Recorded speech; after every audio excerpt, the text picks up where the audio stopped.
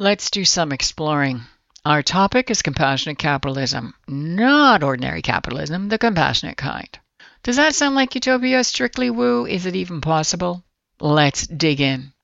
The last 2 episodes, we have talked essentially about business ethics and what it means to be a good human in business. Jim Sabellico has given us a raw, provocative, and uncensored look into his real life and thoughts on making the switch from an ego-driven businessman to a businessman with humility. And while I'm grateful for his authenticity and vulnerability, there remains one piece of me that always thinks, so how does it feel to have a perfectly composed life now? Because between you, me, and the gatepost, I struggle to find the right balance every day. As a matter of fact, I've struggled with it for the last 25 years to find that right balance, and I'm keen to learn from someone who has mastered it. So listen in to Jim's response to my question, just how do you deal with it now? Back in the day, last version of Jim would hustle and grind my way into fixing the problem. I would lean on my own understanding and try and just outsmart whatever the problem was by myself. That didn't really work out so well. It took a lot of failure. It took a lot of trying that and getting pushed back further and further.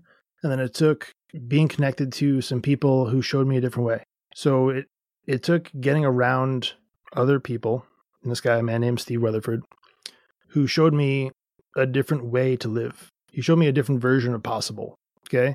And the answer to your initial question is, how do I deal with it now? Because my life is not perfect by any means. I still fail a lot, and I struggle. I struggle with stress and anxiety and self-doubt, and man, you name it, I'm not immune to it. But now what I have in place is a very good supportive circle of friends who have similar core values, who are going where I'm going in life, right? We're all pushing in the same direction, and they have struggles of their own. And we get together. Sometimes we'll casually FaceTime on a day when we just want to talk. Sometimes it'll be, a couple weeks. Generally, we try and get together as often as possible, usually once a week. We make it a set appointment. We hang out together. We show up. We are vulnerable with each other. Sometimes the conversation could just be about sports. Sometimes the conversation has a heavy tone if one of us is dealing with something. But the main thing there is surrounding yourself with other people who share the same core values with you, who love what you love, who appreciate what you appreciate, right? Who've been places where they can take their experiences, their struggles, and you can lean on them. They can lean on you, right? It is more relationships. It comes down to relationships is really the common theme here. It comes down to building those relationships and showing up as your authentic self for them, and being willing to have that same experience in reverse. I think the more that you're willing to create that circle around you, the circle of influence, right? We've all heard like, hey, if you hang out with 5 people, you're going to be the 6th. I think it's very true. And I think if more people intentionally looked at who they're surrounding themselves with, right? Are they people who are just comfortable because it keeps you in this spot of comfort? Or are they people who hold you accountable? Are they people that who you can lean on when things get tough? And you have those people in your life that sometimes they're going to need to speak life into you. Sometimes you're going to ugly cry. Like, it's okay. Sometimes, you're going to need to talk to a therapist or a counselor or a friend. Like, break the stigma about that being a thing, that men can't cry, men can't be vulnerable, therapy is a bad thing. Okay, all of us need someone to talk to. And the more that you could build relationships, it doesn't have to be formal. It doesn't have to be, like doctor to patient type of relationship. It could just be someone you happen to meet, someone you went to school with, someone you made a relationship somehow in your life. But think about this. Solitary confinement is a punishment in jail. Okay. So what's worse than being locked in a cell is being put in a room by yourself. But how many people look at, man, am I doing that to myself in my real life? Am I leaning on other people, or am I putting myself in the solitary confinement of, I'm afraid to be vulnerable to a friend because he's going to judge me, or I don't want to open up about this thing, or I don't have a person in my life who I can lean on for whatever else it is. Like that, to me, building those relationships, that's the next level. That's where you build that support, and that's how you're able to have like a solid foundation to build on. One of the things that I hear you saying, Jim, is the time for independence is going quickly. It's time to recognize that we're all connected. It's time to recognize that we're all interdependent on one another. And the lone wolf does not need to be. I think the lone wolf thing was a myth. And you go farther in a group than you do by Absolutely. yourself. Yeah, I believe that. I think a lot of us look at that lone wolf thing. Part of it could be, I know a lot of people who struggle with when they were a kid, maybe they didn't get, I'm proud of you enough. So they seek that validation. Yeah. A lot of people struggle with that. A lot of people didn't get, I love you enough. I support you. I hear you, right? The same thing, loved, seen, appreciated, and heard. It's a common trend. A lot of people, they're like, oh man, no one cares. Screw everybody else. It's just me. I'll figure it out myself, right? And that's where you get those lone wolf mentalities from. And it takes an awful lot to break through, but it's worth it. So here's the thing I want to say. You look at relationships. A lot of people think relationships are supposed to be comfortable, right? Relationships are about love and growth. And when you love somebody, you're going to have the uncomfortable conversations with them sometimes when you need to hold them accountable to stuff. A lot of people look at, hey, if I'm going to have a relationship with a friend, we're going to do whatever we can to keep it amicable and it'll be fun and friendly and just comfortable. But when you really love someone and you show up in a relationship the proper way, what I believe is the proper way, you're willing to risk burning it all down to help hold them accountable to who they're actually supposed to be. You're willing to have the hard conversations and say, hey, you're not a lone wolf. Okay, you're meant to be with other people. You're meant to go to higher heights. And it might take you being the one person in their life, right? Maybe the other 1,000 people that they've had relationships before have all screwed them because all those other people have been dealing with trauma in their lives that they haven't been willing to share or to heal from. But if it takes you being the one person to stand up and be like, hey, I know that all the relationships you've had in the past have sucked, right? I won't take that away from you. But I'm going to tell you, I'm willing to show up and be here next to you shoulder to shoulder and embrace the suck together. I'm not going to leave you alone by yourself, right? You're worth more than that. And I think we all have an obligation to show up as ourselves and to help the people around us as best we can. Now, you can't save everybody because that's a trap that a lot of people fall into is they try and save the world, right? And all that winds up doing is pouring everything out of your own cup and then leaves you empty.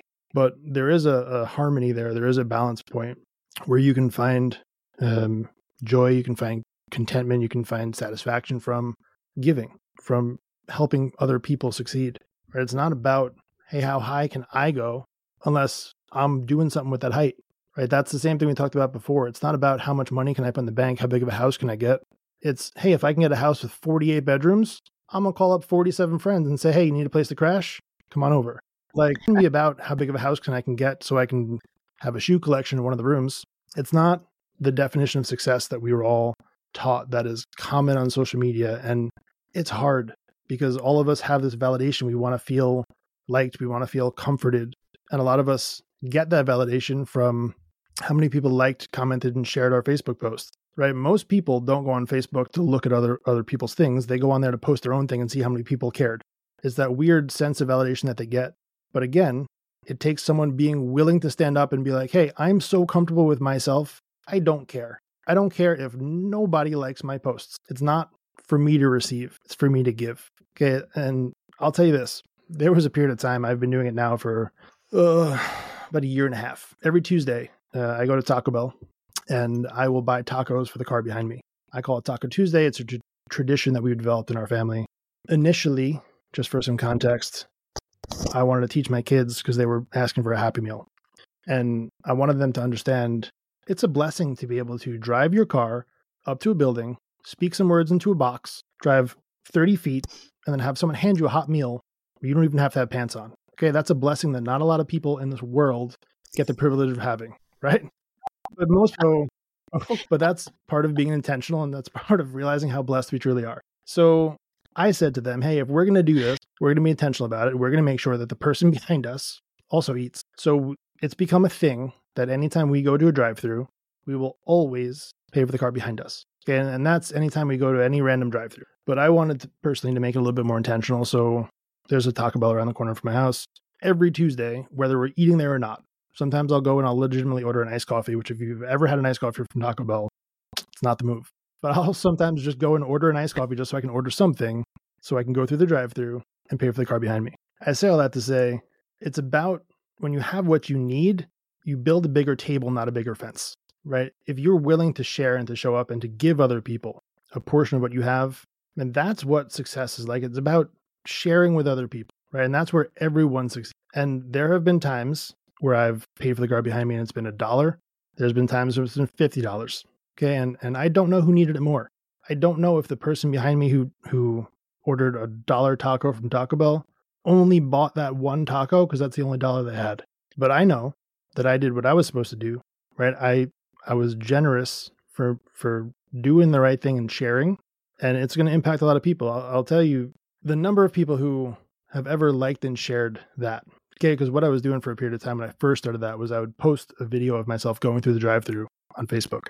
And that probably got 4 likes, 1 comment, 3 likes, 2 comments, every week almost nothing. But I wasn't doing it for the likes and comments.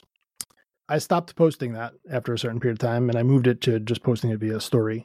The number of people who have associated me with Taco Bell and drive-thrus, Taco Tuesday, and have said something about, hey, your video, hey this, hey that, is 1,000 times larger than the number of people who've ever commented or liked a photo. Okay?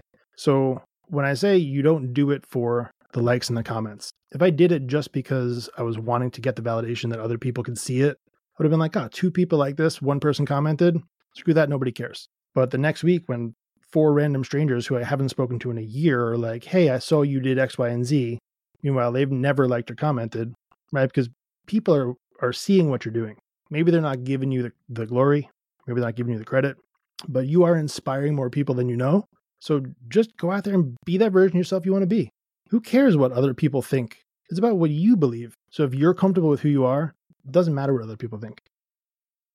If you'd like to reach out to Jim, all of his details are in the show notes. And one of the reasons I was pleased to chat with him was to have a human-to-human conversation about emotions. Because there is a stereotype that men are not emotional and women are. However, in my experience, both sexes are very emotional. The difference is men learned early to put those emotions into a box and only let them out in the privacy and comfort of their chosen few. And that's one of the messages I took away from Jim. Here's the other bits I took away. Life is messy.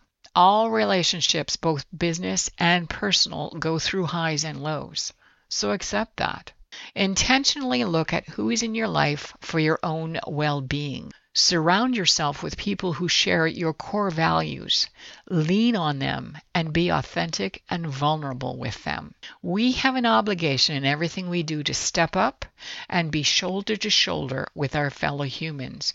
We do not have an obligation in everything we do to make the most money, exploit the most resources, and expand our egos infinitely. Your business and personal lives will never be perfect, and that's okay. Neither will it ever be unemotional, and that's okay too. But your business and personal lives can be full of goodness, love, and joy. And that's what we all want. Because when you have what you need, you never build a bigger fence. You build a bigger table to share what you have. That's part of what it means to do and be in the highest good for all. Because if you and I are to move forward, the only thing we can do is a do better. And we both know that do better must be in the highest good for all.